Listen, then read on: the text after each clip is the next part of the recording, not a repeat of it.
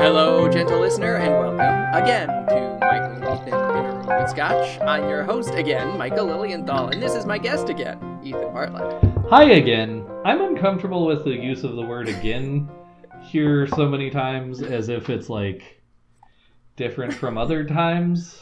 Like, what are we beginning? The podcast, because this isn't the first time that we've done this podcast. Okay. Just making sure that we're doing it again. Because I hadn't planned to like put part 1 and part 2 necessarily in these titles. No. I guess I could, and now I sort of feel like I do need to. Nah. People can guess at which one was recorded when. I mean, that's what we usually do. Yep. Because even the ones where I do put part 1 and part 2, and then we make that joke every single time, but it's like, that's buried at the end of our pretty long episode naming convention. Right. So I do have to... You gotta want it. Yeah. Well, and you know, what you could do, too, is you could release these out of order.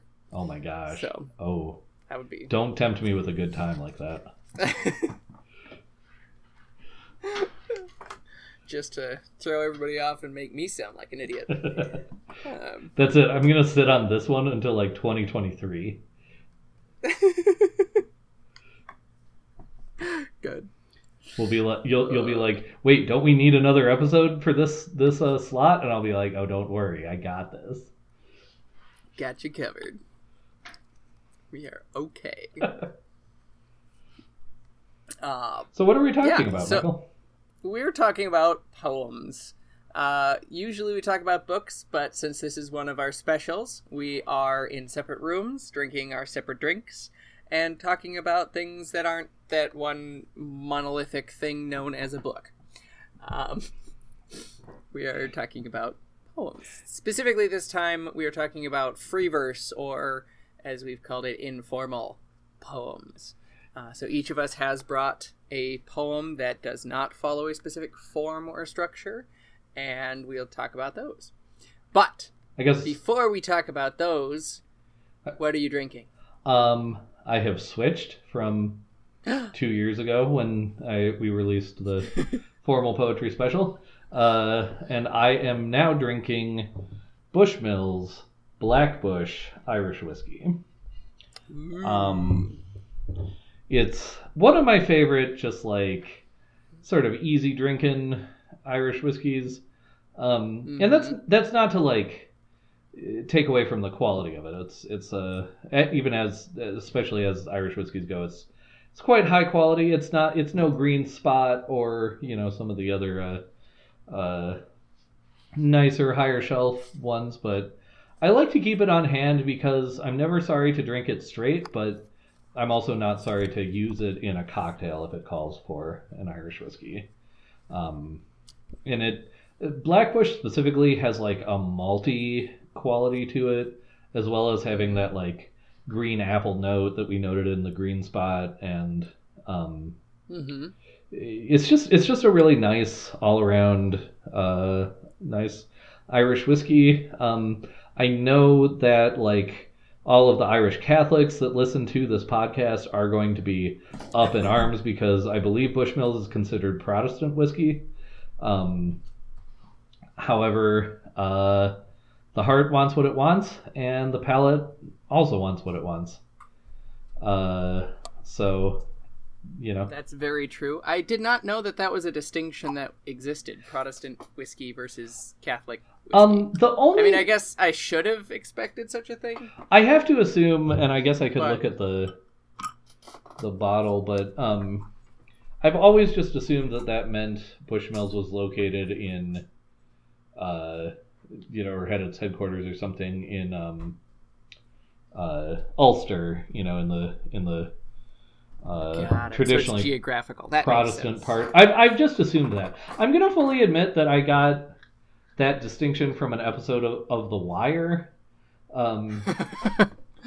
But if anyone would know something true like that, it would be the writers of The Wire. So I will say of The Wire, I haven't actually watched a single episode, but I have heard from someone in law enforcement that it's one of the most accurate depictions of law enforcement. Oh, interesting. Yeah. Okay, yeah. That's all I know about The Wire. Sure. I've only seen, honestly, I think that one episode, because it was one of those things where it's like a friend was watching it, and I've always meant to watch more of it. But yeah, looking it up quick, the original Bushmills distillery was in County Antrim, which is in what is now Northern Ireland. Got it. / has usually been associated with Belfast. So yeah, that would make it Protestant whiskey. Got it. All right, that makes sense. So everyone listening, take a shot of your own because Ethan managed to talk about Ireland on this one. Yes. But very good. Michael, what are you drinking? Well, I have not switched. I am still drinking the Amarula Vanilla Spice that I was drinking 3 years ago. And it's curdled and is still delicious. So, okay, well, when this becomes a single host podcast halfway through, we will all understand why. It's pretty impressive that you managed to hang on to that same bottle this whole time, though. I know. This is it's like a masterpiece of moderation. 6-year-old Amarula now that I haven't been drinking since. I've just been holding on to it, waiting for this episode. For 10 years, I've been waiting. Oh, wow. Okay. And I was already about to say that we'd pretty thoroughly like jumped the shark on what we said the time jump thing was going to be. Because originally you had literally said release, like not. I know. Anyway, but here we are. It's 2047. We're recording this podcast on the moon since, like, I guess there are no rules anymore. I'm not actually drinking Bushmills Black Bush. I'm drinking Mars whiskey. Michael and Ethan in a room with scotch. First podcast on the moon. That's a goal. That is a goal, yeah. For this podcast. Listen, if you've been, sleeping on donating to the Patreon, like, it's no time like the present. That's a stretch goal. Exactly. Oh, good. So, with these drinks, there are no rules, so we don't need to hear any rules. We don't need my wife. And we don't need your wife. Okay, you can just say it. So instead, we're just going to talk about these poems that we've brought, and we'll introduce them. Let the listener go and read those poems, and then come back and we'll talk about them. So, Ethan, what is the poem that you have brought today? Mine is called The Second Coming, and it is by William Butler Yeats, which is spelled as though it rhymes with Keats, but it doesn't. But it's not. Yes. And I brought The Leaves by Austin Smith. And so with that, gentle listener, go read these poems back to back, no break in between, out loud, I've lost you. And then come right back and listen. So go now. And welcome back. Thank you. I don't know what order you read those in, but here's the order we're going to talk about them in. We're going to talk about mine first. I'm shocked. I'm shocked by that. I'm surprised and shocked. Take that. Also, I lost you as you were saying, like, go read the poems. Like, you froze on me, and then you unfroze as you were saying, and welcome back. So I thought it was for me. That's pretty fortuitous. Right. Yeah. That's good. So yes, I brought the poem The Leaves by Austin Smith, which was published in the December 2020 issue of Poetry Magazine, which is where I first encountered it. And it's a poem that stood out to me in that issue as being something a little different from the rest. And I needed to think about it more to figure out why it stood out to me so much. It's the only poem by Austin Smith in Poetry Magazine. He has written several collections of poems. He's a lecturer at Stanford University, and he seems to be fairly prolific, but this is the only one that he had in this issue. And it struck me as just sweet. Maybe that's the first thing that I want to say about it. It's just sweet. You joked earlier that you thought it should be titled The Leaves, but not the ones you're thinking of. And that's absolutely perfect, because when you see a poem titled The Leaves, you have a picture in your mind that might be informed by what's his name? Walt Whitman. Walt Whitman, thank you. And it's not that. It's far more pedestrian, maybe? Sure. Maybe that's certainly less romantic in the literary sense. Yeah. Right. But at the same time, it does have some romanticism to it that is imbued into day-to-day life. Yeah. It's about the leaves in a table. Right. That, in a dining room table that separates into sections, and then you can put the leaves in there to extend it, make it bigger.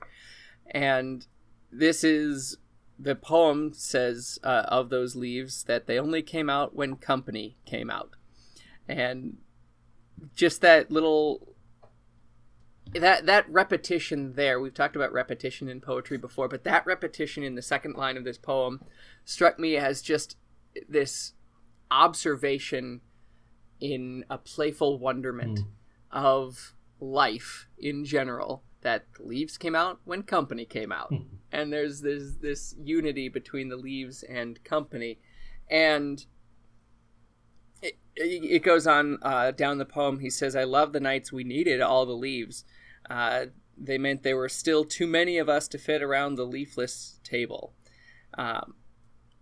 And he goes on and talks about how the leaves always came out only when company was out, but then someday there would happen a time when they didn't need the leaves anymore, but he thought they should still use them, because then they'd be shouting and speaking up loudly toward each other, rather than just, what do you say, sit whispering around the leafless table.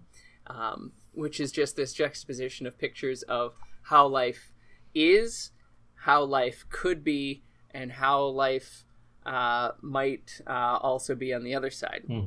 How he wants it to be and how he doesn't want it to be, in connection with how it currently is. And he's enjoying what it is while being worried about what it might be, but also hoping that something can be maintained about how it is. Do you have any immediate thoughts about this poem? I guess I just trying to think of it in formal terms. As we mentioned 17 years ago, in the formal poetry special, the formal used in the sense of giving form and giving shape, and it may actually be a better use, or it may be a better choice, I guess, to use the phrase formal verse versus free verse as opposed to calling it informal, because the thing that a lot of people don't get is that free verse still has form. You can either say there still is form, or there are forms within it, and those might mean slightly different things, but the point is that you're still writing a poem, and that's still, in a very broad sense, that's still a form. And to me, the most interesting thing, talking about, a poem as a form or as free verse, is to sort of interrogate why you would choose to use that particular form, or that particular, like, why is this unrhymed, free verse as opposed to, say, a sonnet or something. And, you know, in a sense, that's the fallacy of begging the question or something. But the point is, like, poets make choices about form as much as they do about content. And in that sense, like, free verse almost has a... people who write bad free verse write it not because they're constrained, but because they're too free. The fact that they can do almost anything is often detrimental. I call to mind a certain one extremely long poem chapbook that I brought you back from Ireland, where the poet did whatever she wanted over the course of 19 pages, but it wasn't good.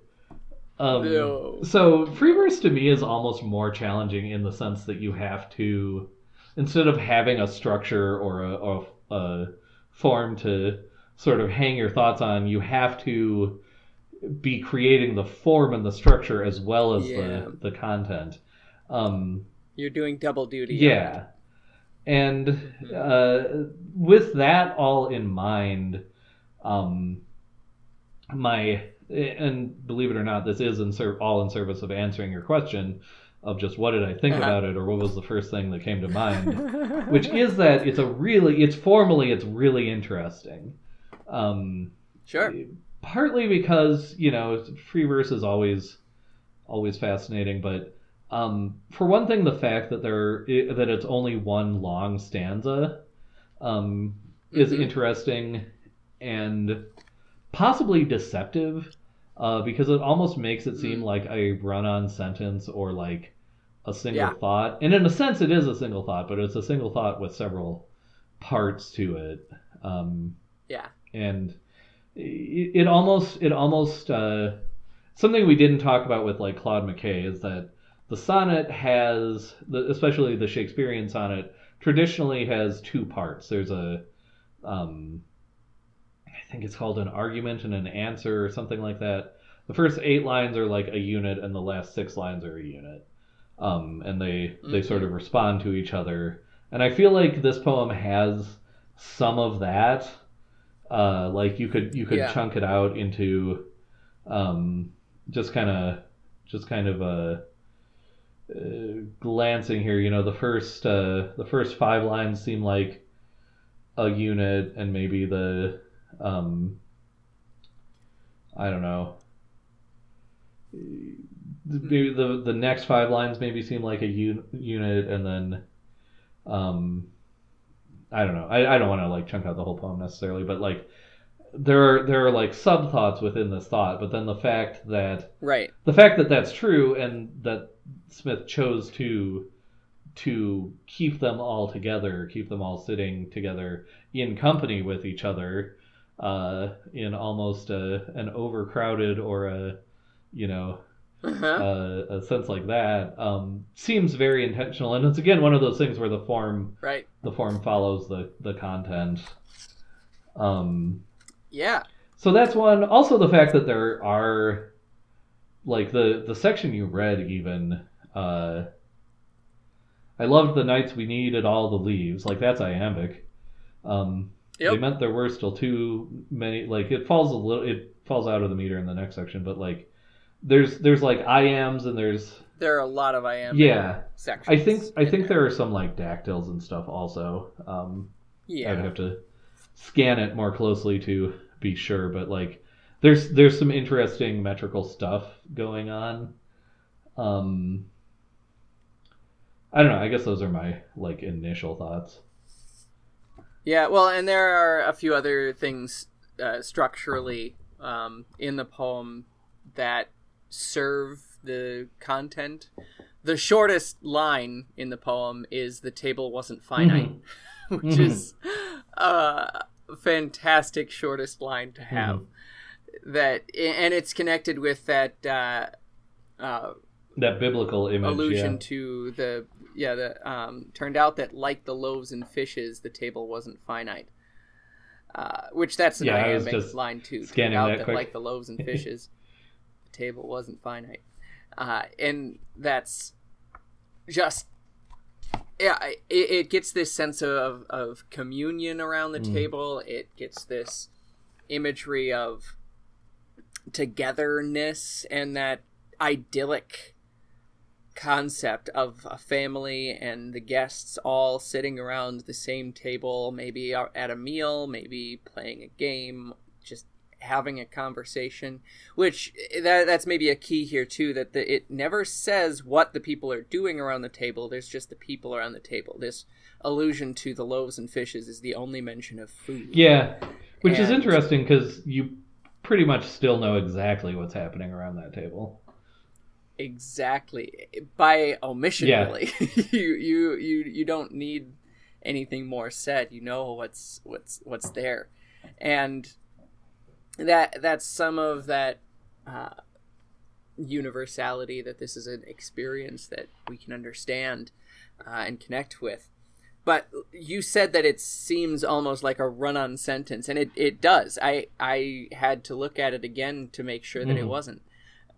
That was my first, or one of my first impressions of it, that this is just one long run-on sentence. And that strikes me as a master stroke in the composition, because it serves it really well to be one run-on sentence. Yeah. Having this table that's not finite, that extends anytime you need it to.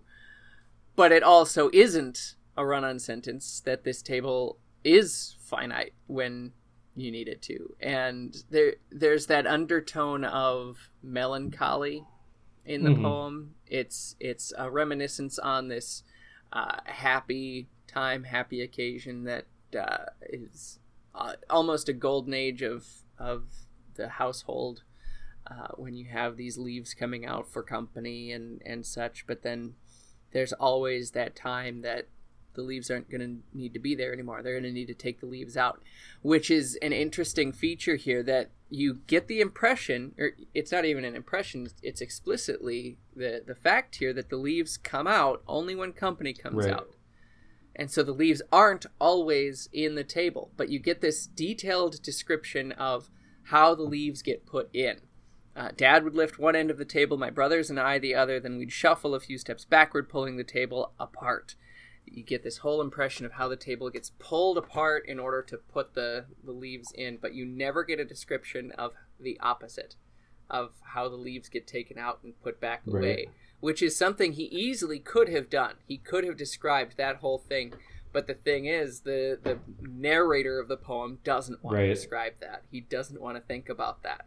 He wants the leaves to stay there. He wants to remember the anticipation of people coming to put the leaves in, and having the need for all of those leaves. He doesn't want to take them out, and that's what the end of the poem gets to.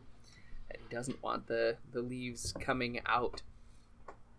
And that's that description there, which is the only physical description. It is those first 5 lines. The leaves lived behind the dining room doors. They only came out when company came out. Dad would lift one end of the table, and so on. That's the only physical description of all of the table and the leaves and everything. The rest is just a meditation on it. Possibly at the end you get an image, but it's not as concrete as the beginning of the poem. It's more of a wish, an idealization at the end there. But that concreteness of lifting the table, pulling it apart, shuffling backward, all of that, it almost sounds counterintuitive that you've got a separation going on in order to create this togetherness, which is an awesome juxtaposition, I think, especially when you have it so close to the miracle of the loaves and the fishes, right? That this image of this food is broken apart into even smaller little bits when there's not enough of it, but then it's not finite. It's enough for everyone. That the table is the perfect comparison to that, because you break it apart, you make it worthless in order to make it worthwhile for everyone, to make it suitable for all of the people who are sitting around Right. it. I think it's just a really sweet meditation on this very pedestrian part of life in middle class America. Like that's exactly the kind of table I have sitting right behind me where I'm Right. recording here. We've got some leaves in there. We have one upstairs. So, yeah. like, I had another it's one growing up with my parents. Yep, exactly. We did too. And we inherited at a certain point in my life the one that my dad had growing up at the farmhouse where he lived with 10 brothers and sisters, and so that one had a lot of leaves in it. But the point is, this is a ubiquitous feature in households. This is, you can find this, and even if a particular person doesn't have this sort of table or has never had this sort of table, that person is going to be familiar with this sort of table from others who have had it. It's just a common thing. That it's a table in pieces in order to suit many, many people, and the point is that when you've got all those people together, that's a good time. Which is a really simple way to say what this whole 19-line poem says. Yeah. I was trying to figure out, I think there's a Shakespeare sonnet where right in the middle of it there's it's like a 6-foot line or something instead of a 10-foot line. Or was Shakespeare's line 5 feet or 10 feet? I can't remember what a foot is. 5 feet. So there's like a 3-foot line or something. Yeah. 10 syllables. Yeah. And I couldn't find it, so I don't know if this is just something my brain is creating, but that set of IMs we pointed out before, turned out that like the loaves and fishes, the table wasn't finite. Like, I want to say rhythmically that calls back to whatever sonnet this is. Which, again, I may or may not be right about that, and even if the parallel is there, that obviously doesn't prove causation. But that's still to say, like, a poem like this can and often does reach back in reference or in borrowing of technique to a much earlier tradition, or you don't have to be. People often have this idea that there's like a break between formal poetry and free verse, and the reality is much more fluid than that. Yeah. I don't think there was really a moment where someone wrote a free verse poem and people were like, "What? You can't do that." Well, because like William Blake, wrote what amounts to free verse in the 18th century in some of his works, and so that's the earliest example I can think of. I'm sure there are others. Well, and I think thinking about that Shakespeare poem, that sounds really familiar to me, so I think it probably does exist somewhere, but I'm not sure. But it's like, I don't know. I think either way, like anytime, this was something that I had to learn in my journey from writing bad poetry to writing slightly less bad poetry, is that anytime you've established a certain average line length, like the first 6 lines of this poem do, anytime you then break that convention and you have a shorter line, it inherently emphasizes the shortness of the or the content of that short line, which is certainly what Smith is doing here, and it's what Shakespeare would have been doing in the possibly imaginary sonnet that we both remember. Right. But that's why incidentally a lot of like bad free verse poetry is bad, because people pick up on this idea that free verse poetry has a lot of like breaks or like emphases on a single line or a single phrase, and then it's like long lines and then short lines and then a long line and a short line or stuff like that, which are all perfectly valid techniques, but like when you use the technique without understanding what it's doing, you just end up sounding like an idiot. Right. You're creating the form at the same time you're creating the poem, right? And that means that you're creating conventions at the same time that you're writing the poem, which also means that then you can break the conventions you're making within the poem that's creating the conventions. But you better know what you're doing when you do that. Exactly. There's so much going on that to do it well involves all these moving parts. Yeah, which again is... speaking of... you were about to do a really good transition, weren't you? It's okay. It's not that good. No, which just goes back to one of the first things I said, which is like, in a sense, free verse poetry is almost harder to do well than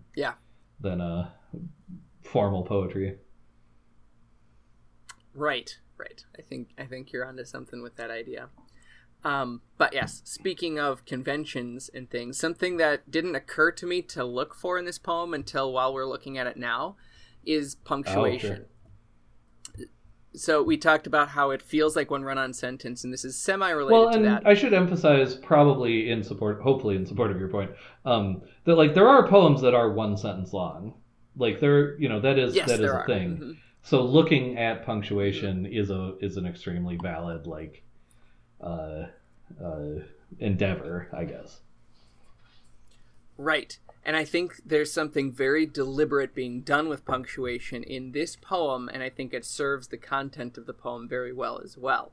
And that is, most of the punctuation comes at the end of a line. Periods, there's a couple of question marks. Commas, not so much at the ends of lines. There are a few, but there's a distinct difference right about halfway through the poem. The third line has a comma in the middle, then the line after that has a period in the middle, which is the only period in the middle of a line. And then the next one has another comma, then another comma, then we've got the short line, and then one that's just complete. And that first complete one, besides what we had in the first two lines, is we could make it as long as we needed it to be. That's one complete sentence in one line. And then the line after that, did we need one leaf, comma, two leaves, comma, three, question mark. And that one gets multiple pieces of punctuation within one line. After that, there is no punctuation in the middle of a line. Okay, interesting. That is the last instance, and it's right about halfway through. I haven't actually done the line count, but it's right about halfway where that change happens. And at the end of that is this meditation on needing all the leaves. I think that's very significant, that the table is no longer segmented and broken. The table is complete for the last half of this poem. And so the lines are echoing that completeness by being full, complete lines, and many of those full, complete lines end with punctuation as well. Whereas in the first half of the poem, there was punctuation in the middle. I think that's deliberately done. That feels right. That is always interesting when I remember to look for it, because kind of like you were saying, I don't necessarily always. It's not the first thing that comes to mind is to count periods. But it is always interesting, and sometimes it jumps out at me, and usually it jumps out at me when there is a lot of punctuation at the ends of lines. And I don't know how shallow of a thing that is to look at, honestly, because it feels like on a surface level, one of the things you do to kind of make your poem seem more like a poem, especially in free verse, is to put your line breaks not where your punctuation is. And there is, it can be like a shallow thing where you're like, because you're one of the cool kids, you don't put your punctuation where it's logical for it to be. But there is there's a certain flow that's achieved when you don't do that, and there's a certain rhythm that's achieved when you do, and it can seem like a very sort of dull rhythm. In other words, sometimes if you have a line that's just a sentence with a period at the end, and then another line that's a sentence with a period at the end, it's like, why are you writing this as a poem? as opposed to just sort of writing a short essay or something, or a short memoir or something. Yeah. And that's a set of concerns, like, or a set of things to think about and wrestle with when you're writing a poem. And I haven't necessarily said it the most eloquent way, but the point is, like, I think as you were talking about, especially that middle of the poem where the content is they're sort of chonking those leaves in. Those are complete sentences as well as complete lines. We could make it as long as we needed to be. Did we need 1 leaf, 2 leaves, 3? Depended on who all was coming. They're like laid there in almost the same way that you'd lay the leaves on the table being described. Yeah, absolutely. Yeah, so that was, I guess, a long-winded way of sort of agreeing with a small part of what you just said, but Nice. Thank you. Anything else on The Leaves by Austin Smith? Nothing comes to mind. That's a great poem. I really enjoyed it. Okay. Yeah, no, it's one of those poems that I feel like I want to have at my fingertips because it's so applicable. I don't know if that's the right word, but it's a good poem to have, I think. Yeah, absolutely. Yeah. Go ahead, Michael. Yeah, well, let's go on to your poem for this recording, The Second Coming by William Butler Yeats. Very good. So this is, kind of a classic. Like, a lot of people will probably have encountered this poem in either high school or college. But it's really interesting. It's got a lot of quotable lines. I don't know. And it's specifically interesting when you're talking about form versus free verse, I guess. Partly because it's at the same time as it's like a very well studied poem, it's a weird poem. Yeah. And it's a weird poem because it's actually the embodiment of what I understand to be William Butler Yeats's almost own personal. And the word to use here is tricky because the standard one would be religion, but I think part of his project was to sort of get away from formal religion. And so you see the title "The Second Coming" and you think of the Bible, you think of the Second Coming of Christ. It's William Butler Yeats is doing us a little bit dirty here because he knows that, especially in the time 100 plus years ago when he's publishing this poem, he knows that's the association most people are going to have. Right. But Yeats is his whole deal basically was that he didn't believe in Christianity. I don't think. I think he thought that was a lot of hokey mumbo jumbo. I may be doing a disservice to his intellect with that description, but what he did believe was that there were cycles of history and that they either elaborated or started over every 2,000 years.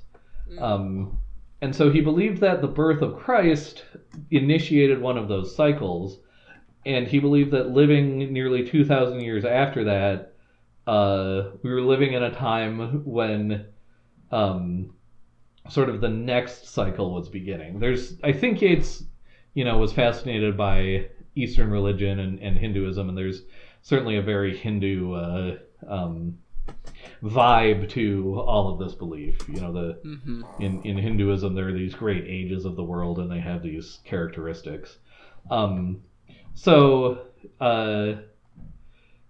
when Yeats talks about the second coming, he thinks a new spirit or a new thing is being born that's the equivalent of Christ being born and will have the equivalent effect on the world. And I believe he called it the Antichrist, as in it's whatever the spirit of Christ is, it's the opposite spirit. And so that wild set of beliefs is like what is being sort of embodied in this poem. Gotcha. And I don't know a whole lot more about his beliefs than that. Sure. Like, just going from the text, it certainly seems like, you know, he believes that whatever it's a spirit of disorder or anarchy. The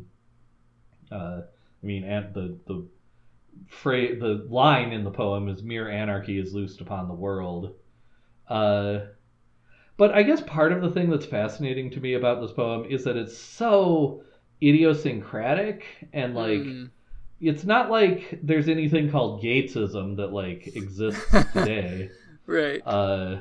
You know, there's probably some of the people who claim to be like Rosicrucians or other like esoteric orders might claim that there's certain knowledge in this poem that jives with them, but whatever, like, you know, it's not like, you know, there are Catholic poets from 100 years ago and you read them and it's like, oh, this is a Catholic poem, like, you know, this poem is like a Yeatsian poem, and I don't know what else to call it besides that. But the fascinating thing to me partly about it is that so many people have found images and phrases in it resonant since its publication and afterwards. You know, of course, you could almost go, you know, reference, sort of anachronistically, I guess, go reference hunting in the text of this poem. Oh, sure.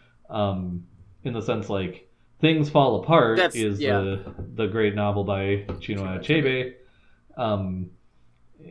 You know, I know there have been multiple works, I don't know if any of them have been significant, but multiple works called The Center Cannot Hold, or just that phrase even is like, it comes up, you know, you know, just different places.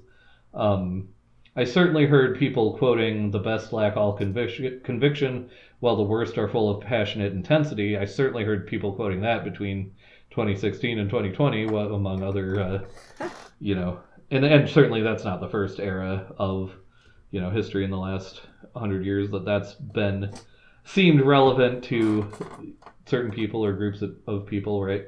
Yeah. And then there's a great, or I guess I shouldn't say great because I haven't read it, but certainly a renowned collection of essays by Joan Didion that's called Slouching Towards Bethlehem. And, you know, you could analyze it more generally, more broadly as like a reaction to, I thought I would be faster at Googling when it was published. Okay, so November 1920. You know, in with even Claude McKay and If We Must Die, among, you know, T.S. Eliot's The Wasteland, a lot of these post-World War I poems that all feature these themes of, you know, anarchy and blood-dimmed tides and, you know, having been through, at the time, by magnitudes, the most horrific war in the recorded history of the world, you know, a lot of these sorts of images and ideas were certainly on the minds of European poets. So you can also analyze it in that sense, and that may be that embodiment of the zeitgeist may be part of why, you know, it took so much hold. Oh, the other example I was going to give was a homily by Dr. Steve Regals, a beloved teacher of both of ours in undergraduate. One of his homilies when I was a student at Bethany Lutheran College, he sort of used as his you know, central image or whatever the first two lines of this poem, the turning and turning in the widening gyre, the falcon cannot hear the falconer, which anyone listening who happens to know Dr. Regals will not be surprised that it's like one of the most esoteric images, at least in the first stanza of this poem, that he, focused on. But that image is, the idea of like a falconer, has this bond with the falcon, and like the idea is the falcon can swoop up very high into the air, but the falconer can recall it, right? So there's this discipline or this connection there, and so it's this image of the falcon, having gone so high that it got disconnected from that source. Yeah. Well, and it's that widening gyre too, that it's not just high up, but it's far afield as it's widening out, which I think relates directly to the center cannot hold, that the falconer is there at the center. Right. You can't hold on to the falcon, the center of all things can't hold on to order, so mere anarchy is loosed upon the world. Right. Yeah. And so taking all of this into talking about form, I believe we've talked in a previous poetry special, I believe we talked about the Irish airman foresees his death, I think. That sounds, yes, I think we did. And I've certainly used it as a punishment for you. And so, that's also a Yeats poem, and it's known as one of the best and most perfect, like, rhymed poems of all time. It's not a sestina or a villanelle or anything like that. Like, it doesn't have a form in that way, but it's just a classic whatever A-B style rhyme with multiple stanzas. So the point is, Yeats is very capable of doing that type of poem if he wants to.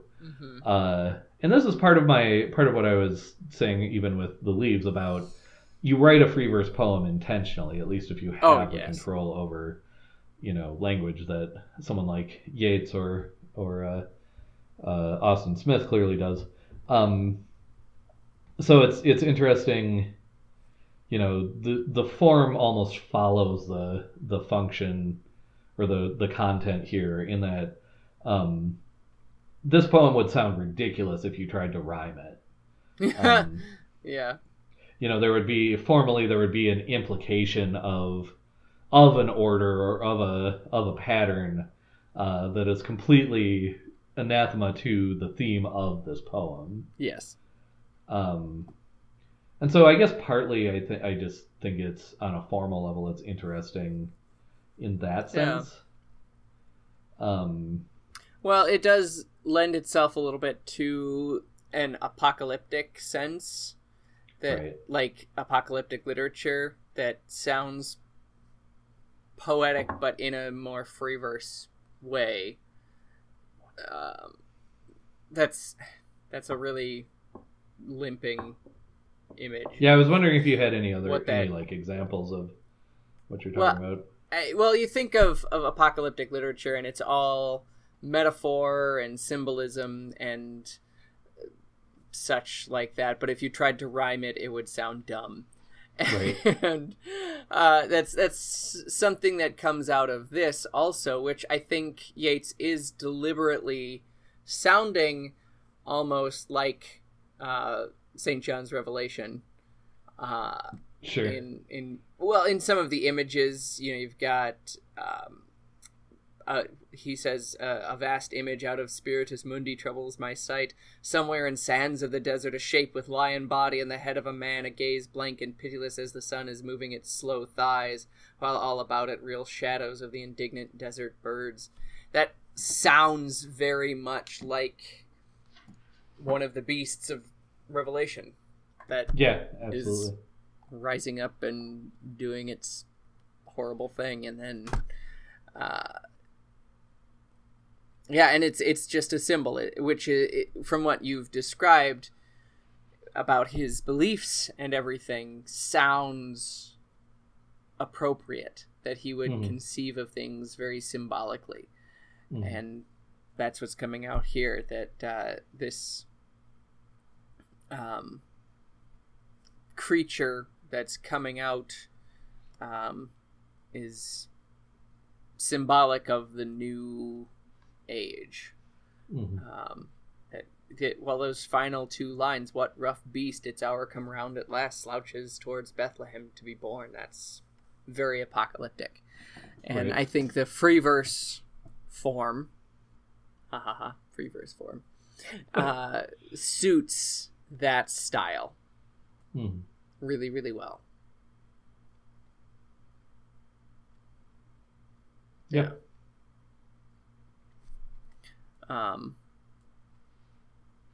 Yeah, I mean, he does take a lot of those biblical sounding images and things and concepts. The second coming, which is repeated here. Surely the second coming is at hand. The second coming. And he comments on it by repeating it. Hardly are those words out when a vast image out of Spiritus Mundi trembles my sight.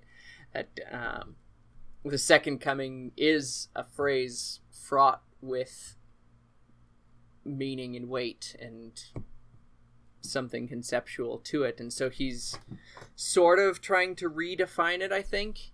Yeah, absolutely. In the poem, and asking what's coming, what is coming in this second coming. Yeah, it's aside from his beliefs, whatever those beliefs might be, however crazy you might think they are, or whatever, this poem ultimately is, what does the future hold?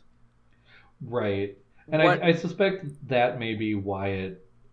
Yeah, because I think it was immediately popular. I mean, Yeats was well known in his own lifetime, but I suspect that exact question or that exact meditation almost might be exactly why it hooked so many people in its own time.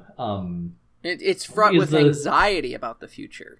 It is, but it's also like, it's interesting to me historically, like, again, you have to think about, if you know anything about World War I, you have to think about a world where that had happened, and World War II, and all of the atrocities and catastrophes of that had not yet happened. Like, World War I was genuinely apocalyptic to the people that it affected.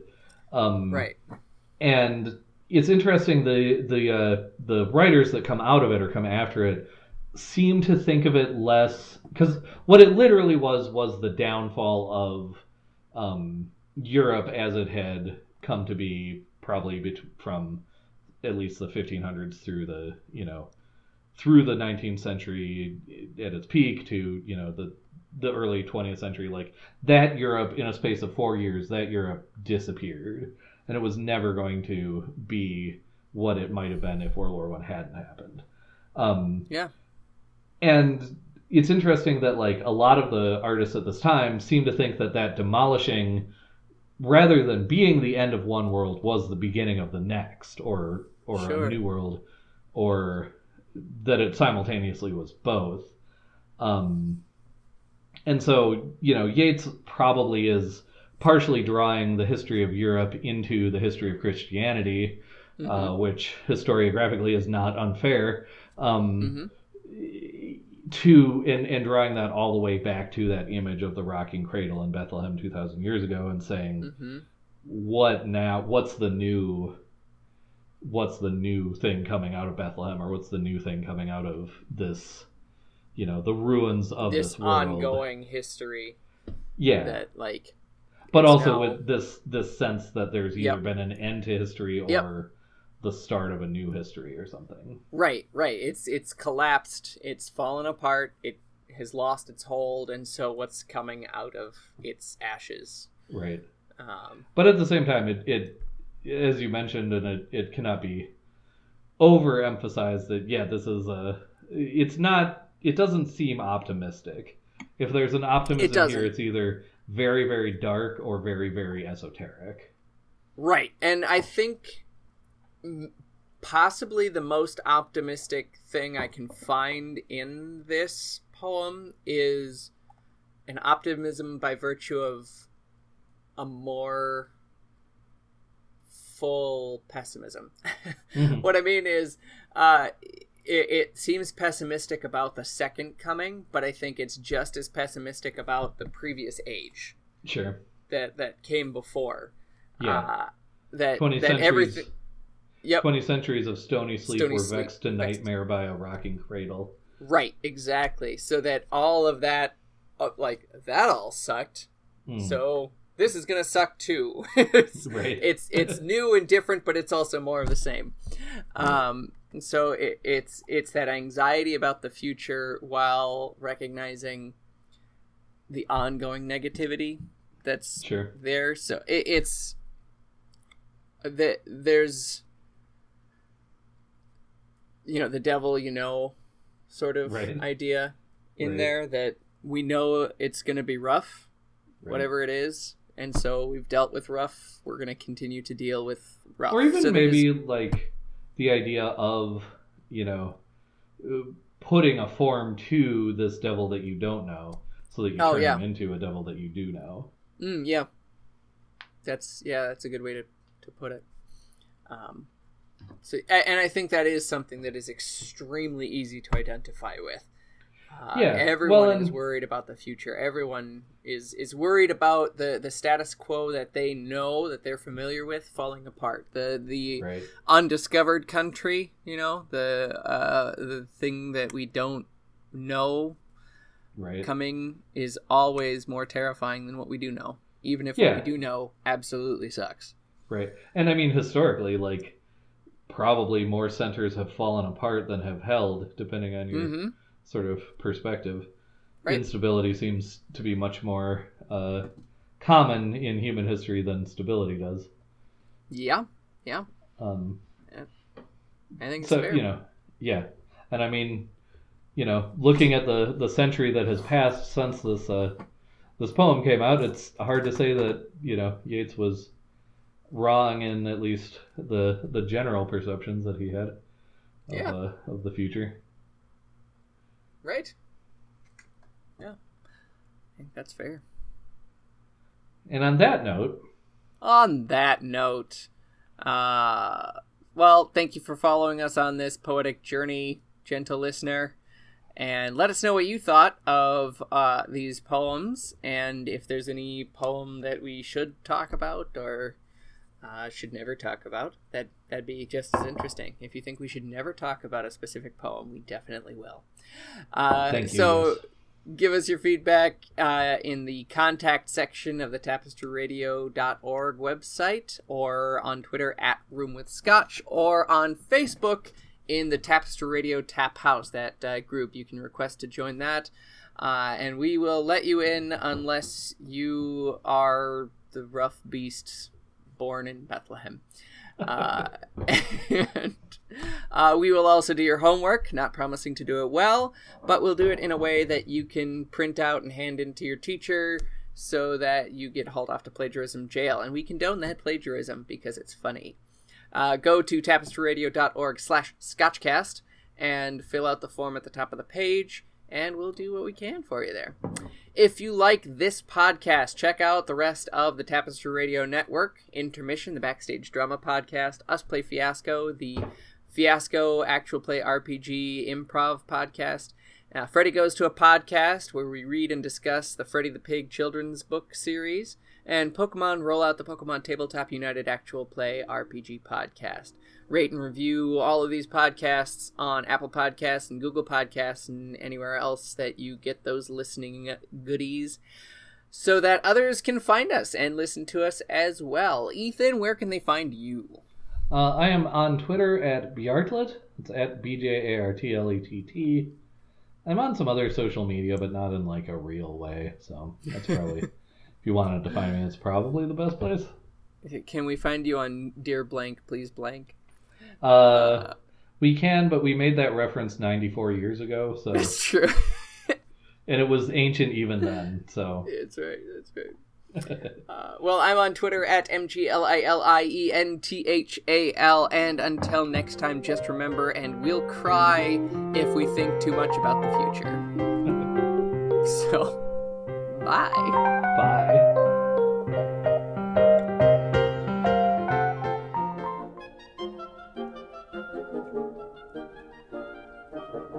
obscurantism and obfuscation. Orally observed, gentle listener. Gentle listener. Gentle listener. Gentle listener. Obviated objects of oblivion. Obambulating about. Offered unto you. Offered unto you. Offered unto you. In the Tapestry Radio Network. TapestryRadio.org. From our fancy to yours.